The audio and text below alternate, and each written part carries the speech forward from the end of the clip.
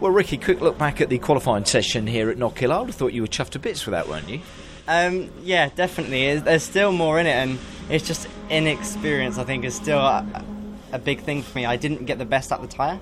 I think the time I did on that tyre was quite reasonable. On the first set, unfortunately, I flat spotted the right front quite heavily, just through maybe pushing a bit too hard. A lesson learned. Yeah. I've never done it before. Yourself, don't you?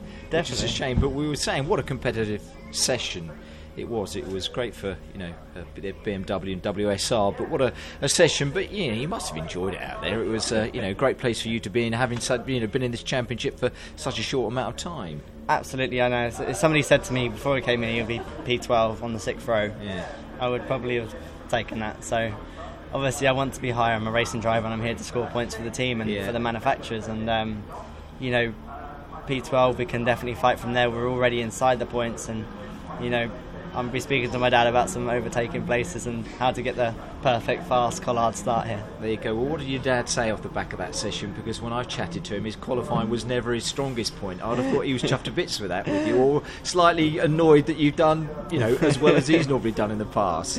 Yeah, absolutely. This track can give a lot of overtaking. So, P12, I'm learning every time I get in the car. I haven't been here for 3 years, so this again was a new thing for me, and the amount of curbs and the boost you can give this BMW 1 Series is quite incredible, and it shows how well the team and BMW build the cars, but also how good all the teams here are here in the Toka package.